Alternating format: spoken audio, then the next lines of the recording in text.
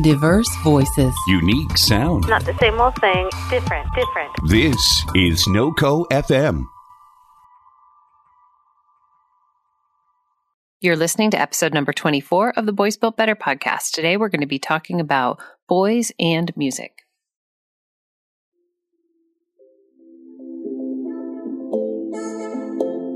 Welcome to the Boys Built Better podcast. I'm Jessica, a mom of 3 boys who is just trying to do things better. I'm coming to you from Fort Collins, Colorado, where I live with my husband, our boys, and a whole lot of 4-legged friends. I'm here to share my thoughts on raising boys in today's world, find answers to your parenting questions, and chat with experts about building happy, healthy boys. Hey everyone, thanks so much for joining me today. Today we're going to be talking to Joseph Perrin, who's the choir director at Lesher Middle School.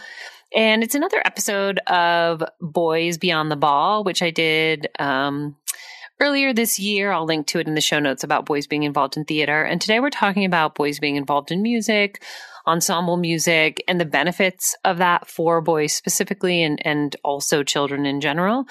Just kind of chatting about the idea of other things that boys can be involved in that have value outside of maybe the typical sports. So I'm excited for you to hear our chat about these benefits. So let's cut on over to the interview. Hi, Mr. Perrin. How are you? I'm good. How are you, Jessica? Good. I'm calling you Mr. Perrin because you're one of my son's teachers, but can you go ahead and introduce yourself properly? Yeah, sure. I'm Joe Perrin. I teach choir at Lesher Middle School. This is my second year teaching choir here. I grew up in Colorado, and I've been involved in choir and theater for most of my life. So. Cool. Well, before we get into questions about music and theater, which is why we're talking today, let's do a little icebreaker. You're a teacher, so you just started your summer off. Any big summer plans? This summer is going to be a little different than expected. My wife and I are actually co-directing a musical for Fort Collins Children's Theater beginning next Monday. So we're in the process of getting everything set for that. We're directing Frozen Junior. I think it's one of the first productions in the state of Colorado because the show rights just got released. So that'll be exciting. And then we're working with 10 to 14-year-olds directing that show until the end of June. And then the month of July, I'm going to fly out to Cincinnati and spend some time with my brother. And I'll be there for probably 3 or 4 weeks, 2 or 3, maybe even 4 weeks in July, depending on, I don't have a return ticket yet. He's going through some rough patch. So I'm going to go hang out with him and then try and go and be outside as much as possible. We've got tickets to go see a couple operas and musicals up at some of the mountain music festivals in late July. So, yeah. Cool. Yeah. Well, that's a pretty good transition to what we're talking about today. So the reason we're talking is to just kind of chat about boys outside of traditional activities. And I don't know a lot about your history. I'm excited to find out about it, but I do know that you have an extensive history with music, and that's kind of what we're talking about today. Specifically for you, it's vocal music, and just kind of your story and the benefits for other boys participating in music. So to kick us off, can you kind of talk about your very first experiences in music and when you started and sort of what compelled you to get started? Absolutely. I grew up in a really musical household. My parents are both amateur musicians. Started taking piano lessons from an early age. I was probably 5, maybe even 4. And did that for a long time, stuck with piano all the way through middle school and into high school. And then along the way, I picked up percussion, and I played percussion with jazz band, concert band, all that stuff through high school. When I was younger, I sang with a few boy choirs through the Colorado Children's Chorale down in Denver. Did some work. My grandfather was a big singer. He was a barbershop singer, is a barbershop singer. And when he lived here in Colorado, he was involved in a lot of the barbershop world down in Denver. So I sang in a barbershop chorus with him when I was probably in 7th grade, maybe 6th grade. And so singing was always something that was there, but it was not ever something that I really considered until I got to high school. I auditioned for the High School Musical my junior year on a whim from a bet with a friend who was a trombone player in band with me, and he just loved the musical Les Mis, which was what they were doing at my high school that year. And that is a pretty hefty undertaking for a high school. Yeah. So he and I auditioned. I was actually in a music technology course, and I went in and I had musical skills already, so I recorded a little MIDI track version of a accompaniment for Till There Was You from The Music Man, because it was like the only musical theater song that I knew. I had been in a musical in 8th grade, but it wasn't something that I really stuck with. So I auditioned for the show and I got a tiny little part, and then I got recruited by the choir director from my high school to audition for the choirs. And my senior year, I was an all-state singer, and then when it came time to go to college, it was either music education with a percussion emphasis or music education with a vocal emphasis. And it just became clear to me that the vocal side was going to open more doors for me, and so that's the way I went. When I went to college, I moved down to the University of Arizona for a semester and did a semester there, and then transferred to Concordia College in Moorhead, Minnesota, which is a big choir program, a small college, smaller than my high school, but huge choral music program, which I studied with Dr. Renee Clausen, who's one of the premier choral directors in the country right now. And just kind of took off from there. I developed a love from opera at Concordia through my voice teacher, and started singing with the opera in Fargo-Moorhead. And when I graduated from college, I took a teaching job teaching middle school choir in Anchorage, Alaska, right after graduation, and loved it up there. But my wife was still in school.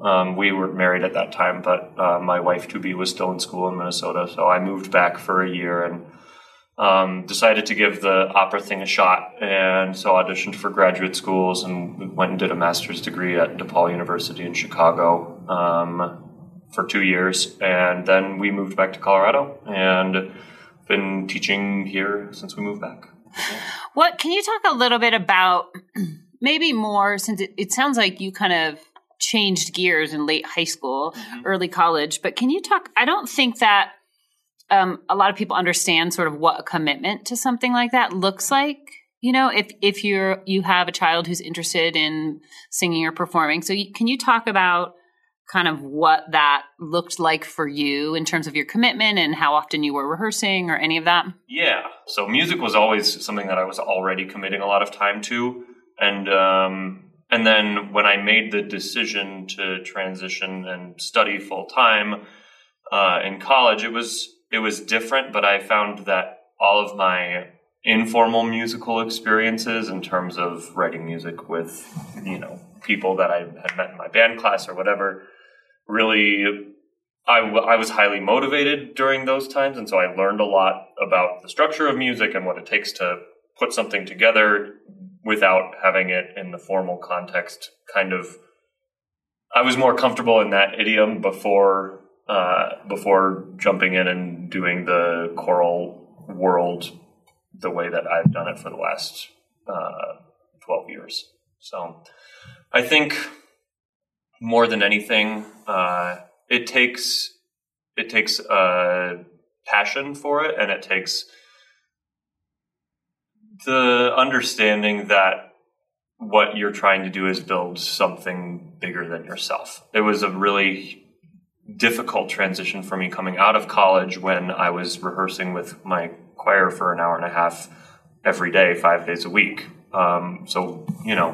We were a really, really strong ensemble, and we were really, really tight with each other. And coming into a situation where I was teaching, I was trying to build that same level of cohesion in my classrooms, but I didn't really have that experience anymore in my own music making. That was a really difficult transition.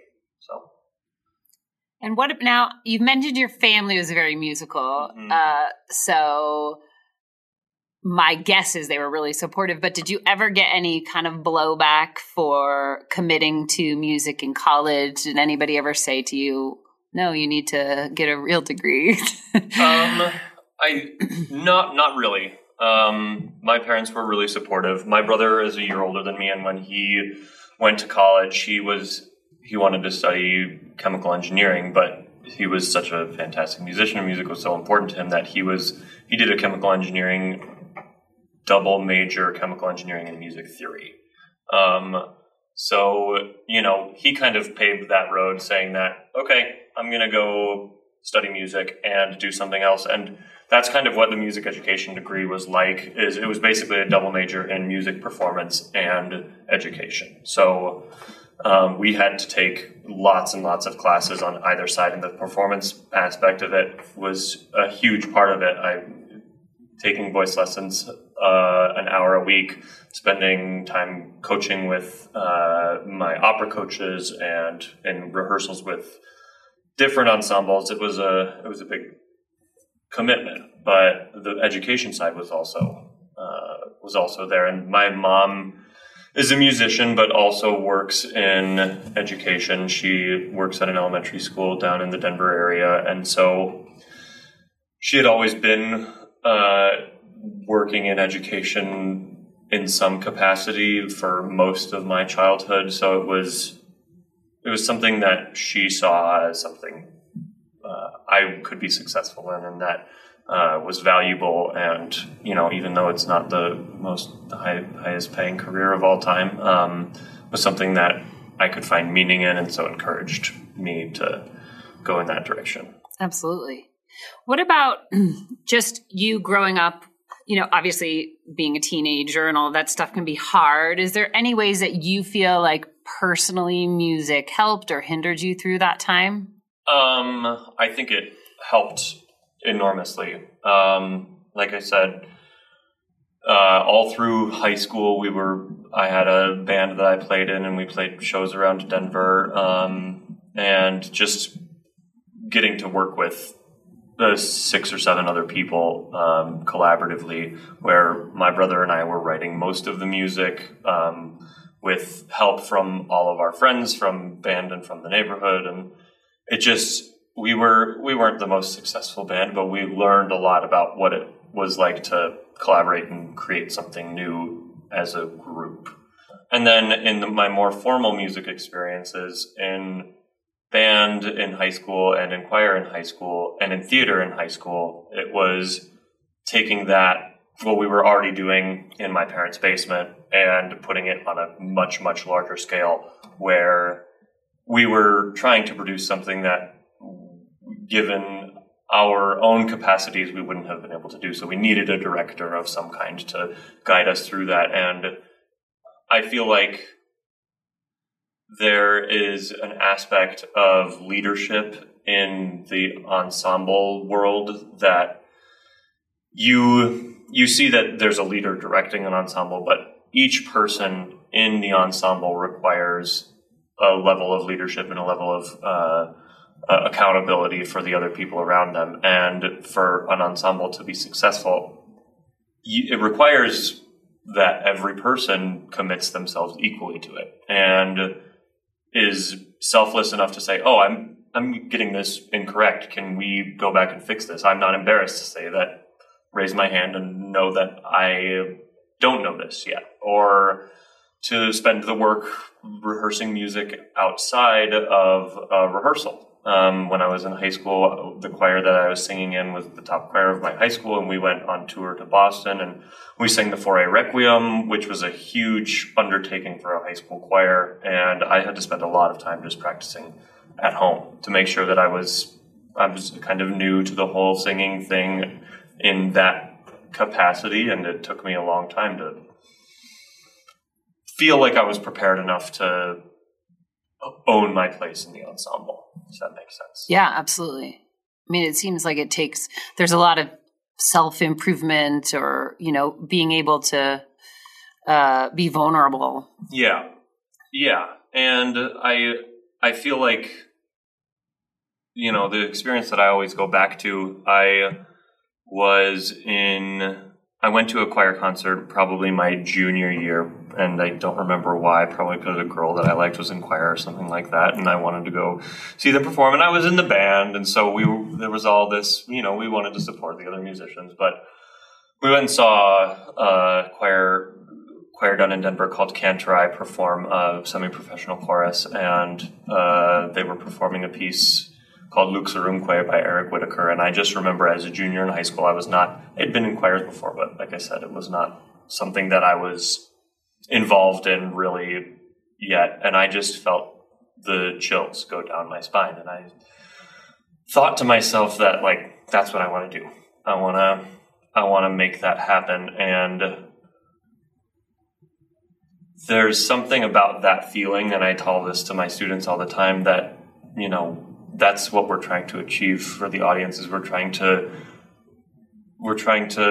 give them a window into the beauty that exists from people singing together. And I'm not the least cynical person of all time.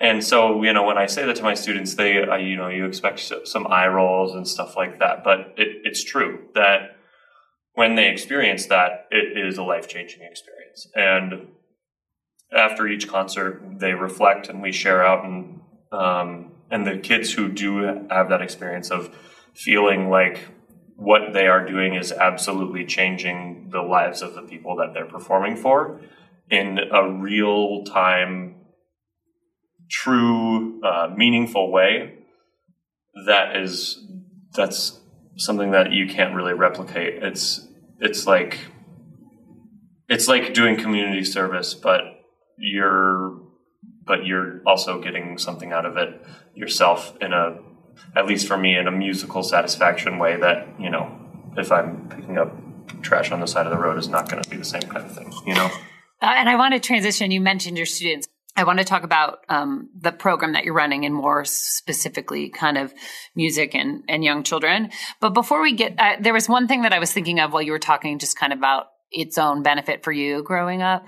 And I just kind of had this feeling of, maybe this sort of sense of camaraderie, or like your tribe kind of thing. And I'm wondering if that is a piece of it too, as somebody in their middle school, high school years. Absolutely. And for me, coming into choir late in high school, I kind of felt like the band was my tribe. But that's something that I think that if you talk to any students who are involved and committed to a music program through middle school and high school, that they will say to you, these are my people. This is the place where I belong. And in my classroom, I try as much as I can to help all of the students experience that. It's not going to happen with every student, though. But yeah, there is that sense of the choir as a family, and we sing to support each other, and we have this place as our safe place, and we come in. They have students that come in here during lunch just to say hey, or to eat their lunch in here or whatever, because it feels like this room is home. Yeah.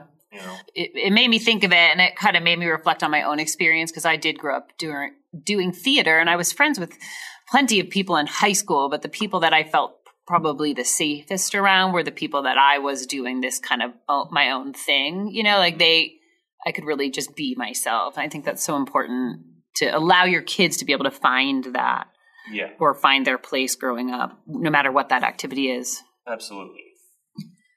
So let's talk a little bit more about kind of the program that you're running. Sure. Can you tell me a little bit how what you're doing for your students maybe compares to your own experiences?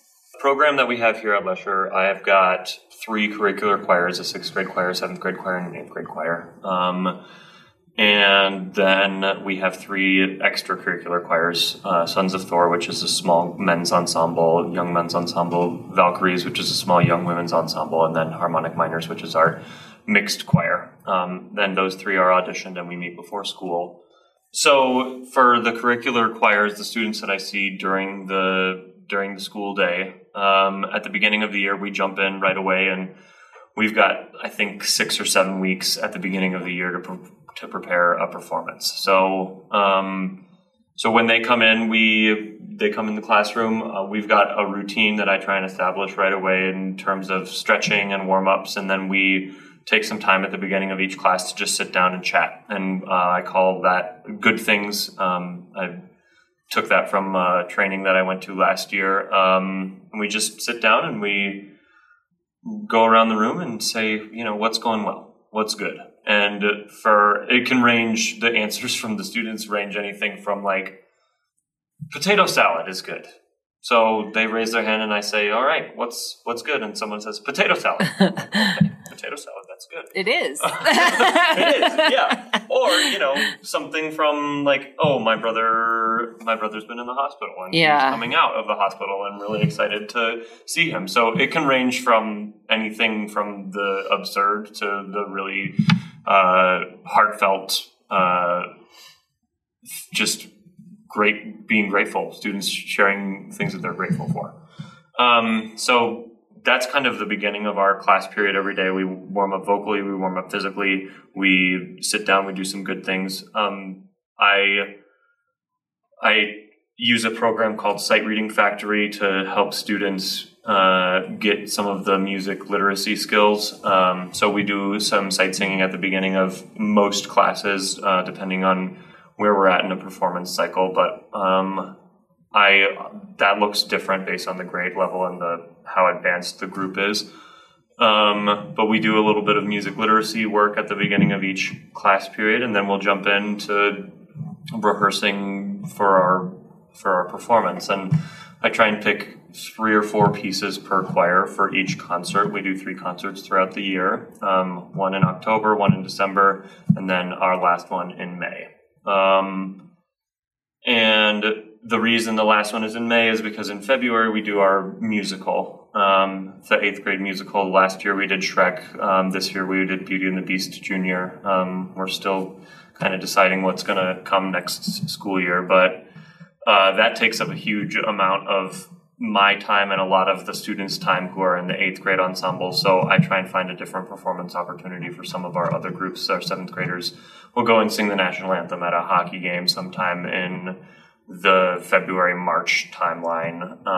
The 8th grade choir, we go to a choir festival and get adjudicated by college professors during that time. So it's not a formal performance that we invite parents to, but it's a performance opportunity for the students to do something a little bit different than, their fall choir concert. Because we have so much time starting in January to prepare for that May concert, when we come back after winter break, I try and do as much music theory work during that time, note naming, understanding rhythms. We do a little bit of basic harmony work, and that just depends on the grade level and honestly how difficult the music that I've chosen is. But we spend as much time on that as we can in January and February because we don't have that performance deadline coming so quickly.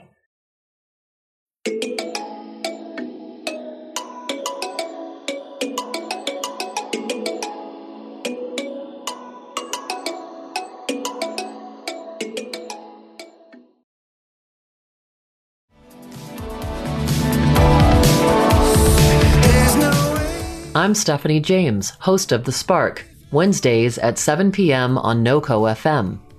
Each week, I talk with luminaries in the fields of psychology, health and wellness, entrepreneurs, motivation, and more. We talk about their life stories, their passions, and the ways in which they've overcome adversity, and they provide the necessary tools that will enable you to do the same. Join me Wednesdays at 9 p.m. Eastern, 7 p.m. Mountain, only on NoCo FM, for The Spark with Stephanie James. Igniting your best life.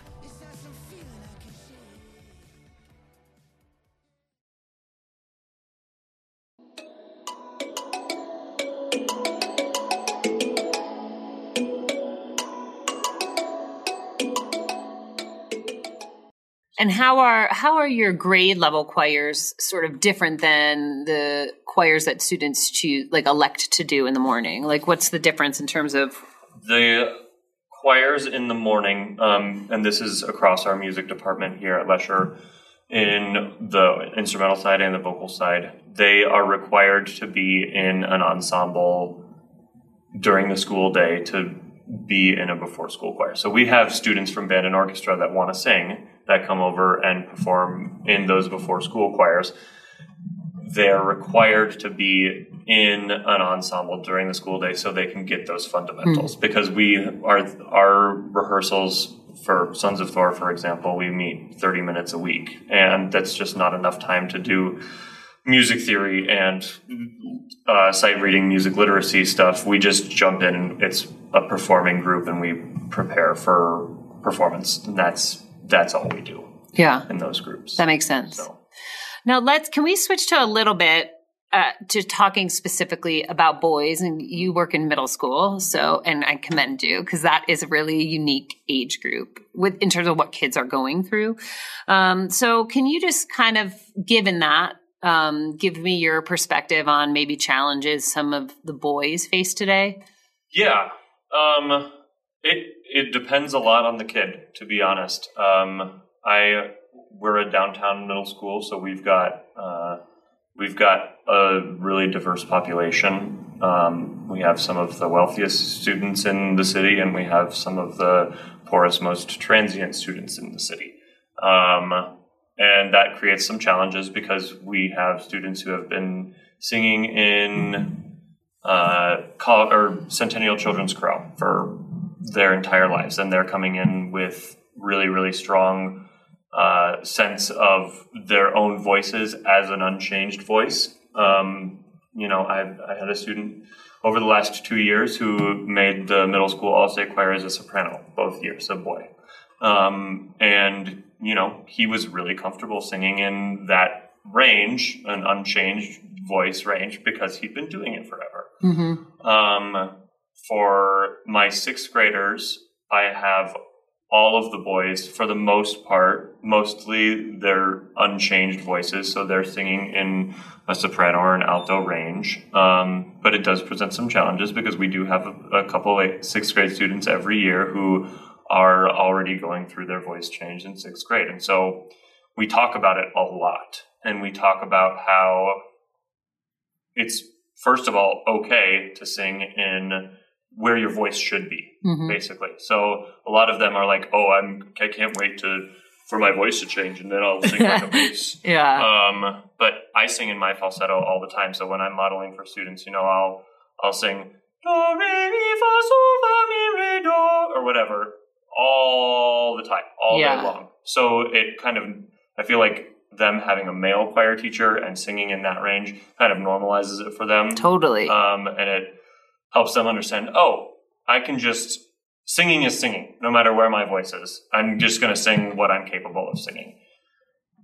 Talking to them about that every voice is going to change differently, and that, some of their voices might not change until they get to high school. And, I'm 30 years old. I tell them, most of the research says that the male voice doesn't even stop changing and adjusting until the mid-30s. So I tell them, I'm still going through my voice change right now. And that helps them, kind of own the fact that this is going to continue to be different. And if I continue singing, then I'm just going to have to be adaptable and adjust to what my instrument wants to do and is capable of doing on those days. And I think that that's a really valuable lesson for them to understand that, my abilities are always changing. Yeah.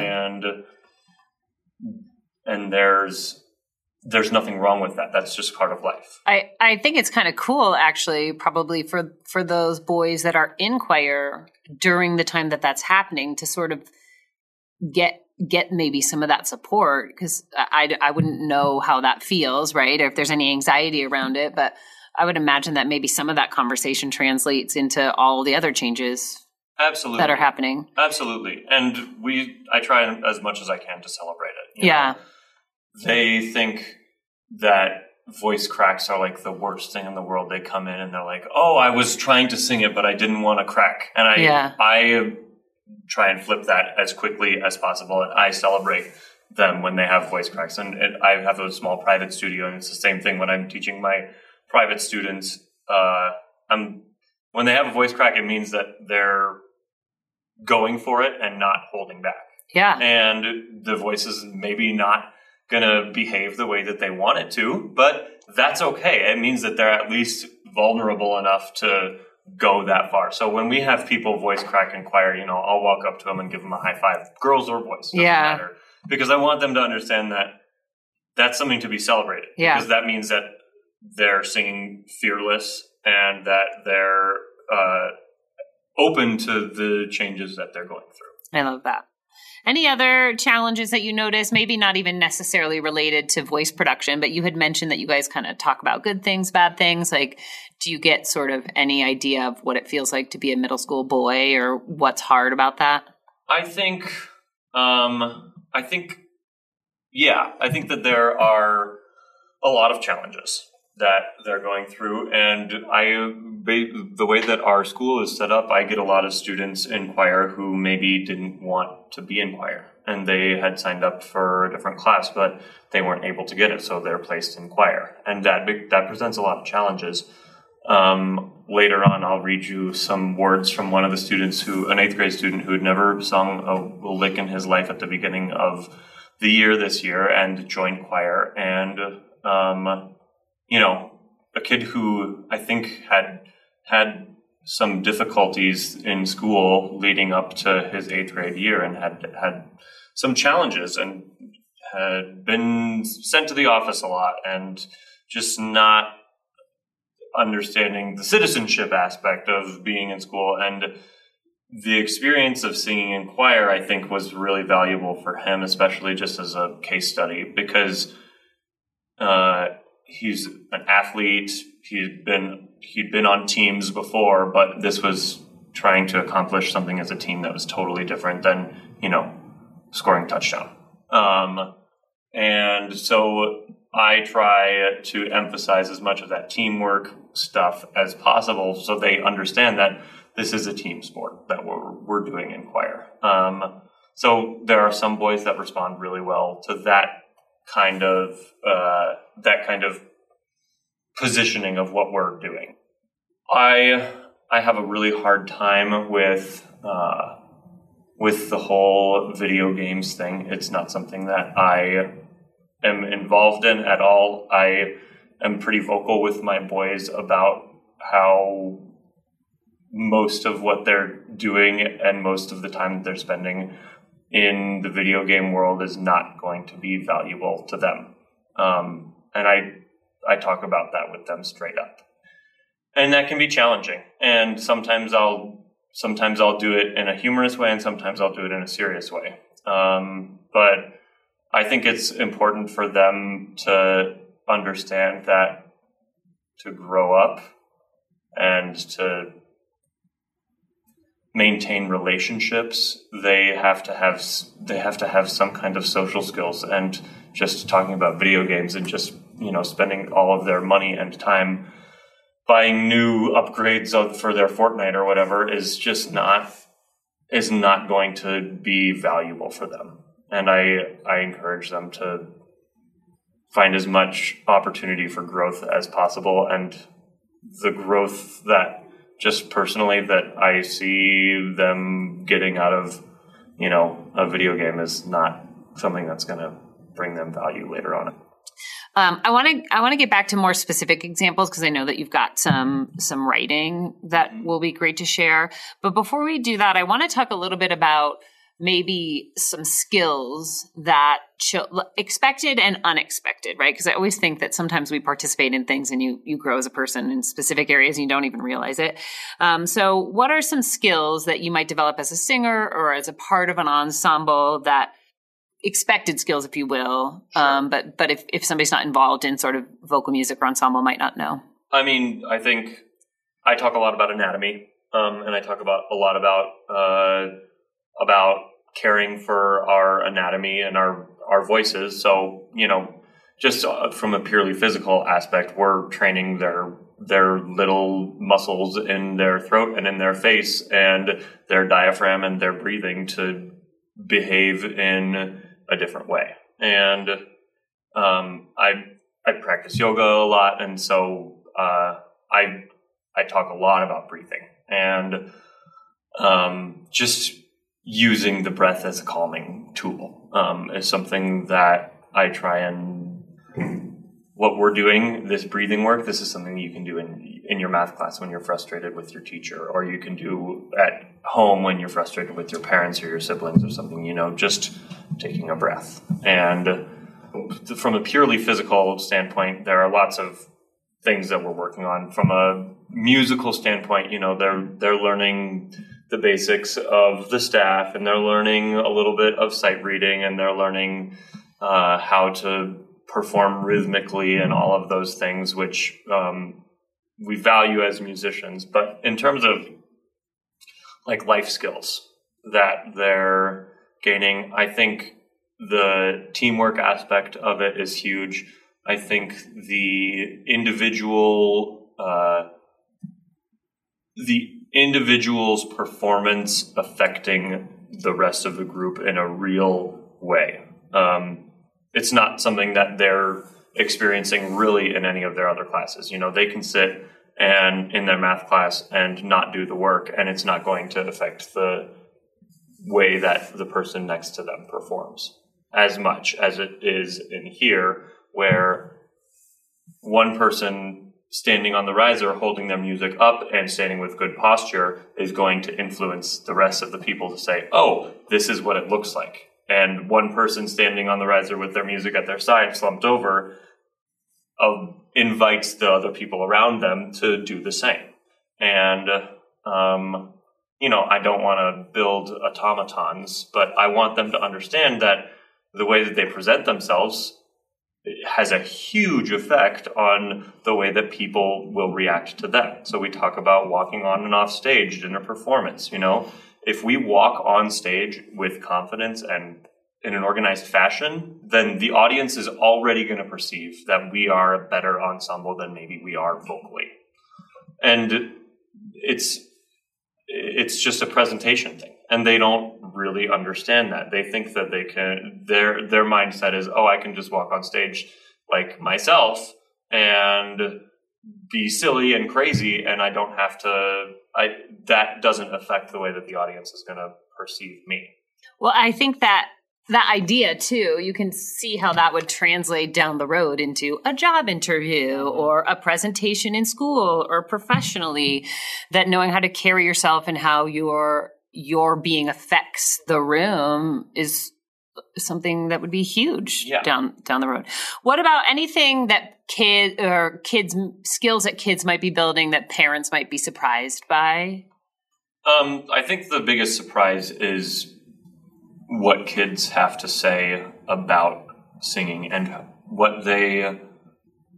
it surprises me even what they say they get out of it and how it makes them feel in terms of their mood.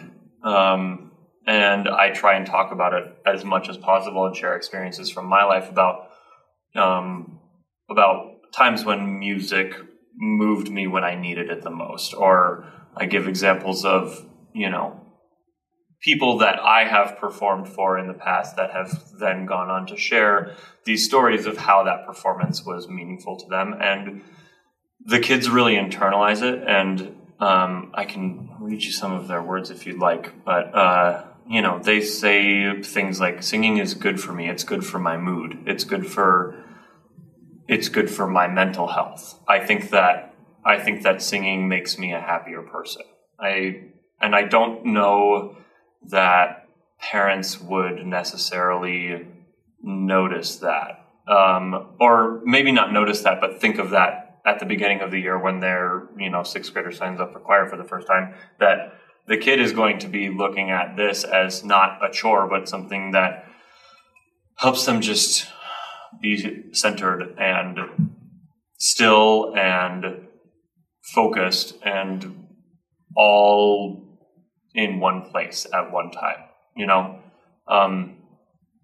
performing is so difficult because you have to, I've heard directors say in the past, perform like your heart is on fire and your brain is on ice, So you have to be cool and collected and focused on what you're doing, but you also have to put as much of your soul into it as possible, because our goal eventually for each concert is to make the audience laugh, to make them cry, to make them say wow and sit up a little taller in their seat. I love that you said that. We talked a lot about mental health, mental well-being just on the show in general. It seems to be, it's a super important topic today, maybe always, but it's gotten forgotten about. So I love that you mentioned that is a powerful tool. Let's talk a little bit about some of the words actually from your kids, because I know you've had them do some self-reflective writing. Yeah. So these are just some examples of student responses, and these are all boys, 7th and 8th grade boys, responding about their final concert, which was just a few weeks ago in the middle of May. And I asked them to reflect on specific things from the concert. What did we do well in this performance that we worked on in class? What if you could go back and perform this music again after listening to our recording, what would you change? But then I asked them at the very end, why do you sing? And that's the prompt that I've written for them. And I just like to see what they have to say. And the responses are pretty amazing and meaningful. So I'll share a couple of them with you real quick. So, I sing mostly for fun. I also sing to prepare for things later in life. Singing also brings me a good feeling because it feels like educating an audience. I feel like singing can also be mentally good for you, and it helps me gain confidence. Overall, I feel singing is good for me. That's from a 7th grader who had never been in choir before this year. Here's another one. I sing because it allows me to express myself more.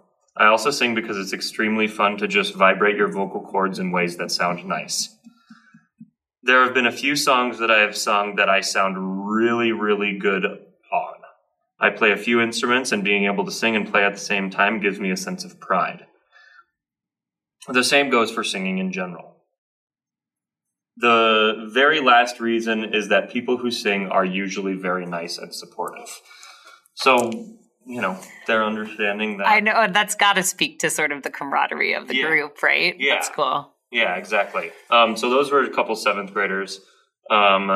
Here's a couple 8th grade responses. And these ones speak to the mental health aspect a little bit more as well. Singing is a form of expression, and I've always wanted to express myself somehow. Singing allows me to express my emotions in a beautiful way, and I've always loved listening to music anyway, so singing is perfect for me.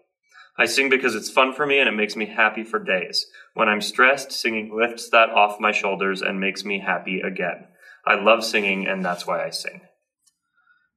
Another one. I sing because it helps with my mental standpoint on different songs. Singing helps me in a different way, like with it helping me get my mind off of things going on at home or at school. It makes me think about the song more than anything in that moment and the story behind the song.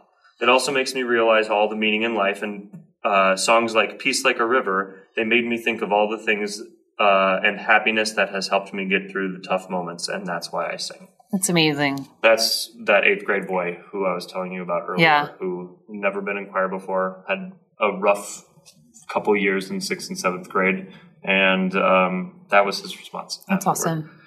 This one is probably my favorite one. I'll just read you one more. And this one just speaks to that centering aspect that I was talking about earlier. I sing because I'm stressed. Often life can feel a little overwhelming. Singing helps me get my mind off of the bad things. I become so focused on singing that I forget about everything else. It's almost like when you're in the ocean out on a boat, so far from shore you can't see shore. Then you jump in the water and you're just there. Everywhere as far as the eye can see, just water. That's what singing is like. That's why I sing. Wow. So it just gives them a sense, I feel like from these responses, it just gives them a sense of wholeness, and it gives them a place in their school day to come and focus on one specific thing and to do it in a way that my performance is going to make everybody else better if I'm focused. And it's that whole rising tide raises all ships type of thing where the better that I am, the better that everybody else will be. And so that makes me want to be better to support the other people around me. And that's a really powerful thing for a 7th or an 8th grader to express that, you wouldn't get from them just, stopping them in the hall and saying, how's your day going? Yeah. So awesome. Thank you so much. Thanks so much for listening to today's episode. A special thank you to Mr. Perrin for coming on and talking to me. You can find the show notes for today's episode at www.boysbuiltbetter.com. And if you're interested in having your son or daughter enter the summer challenge, go ahead and check us out on Instagram. We're running a challenge on getting your child to read and work on math over the summer. Thanks again for listening.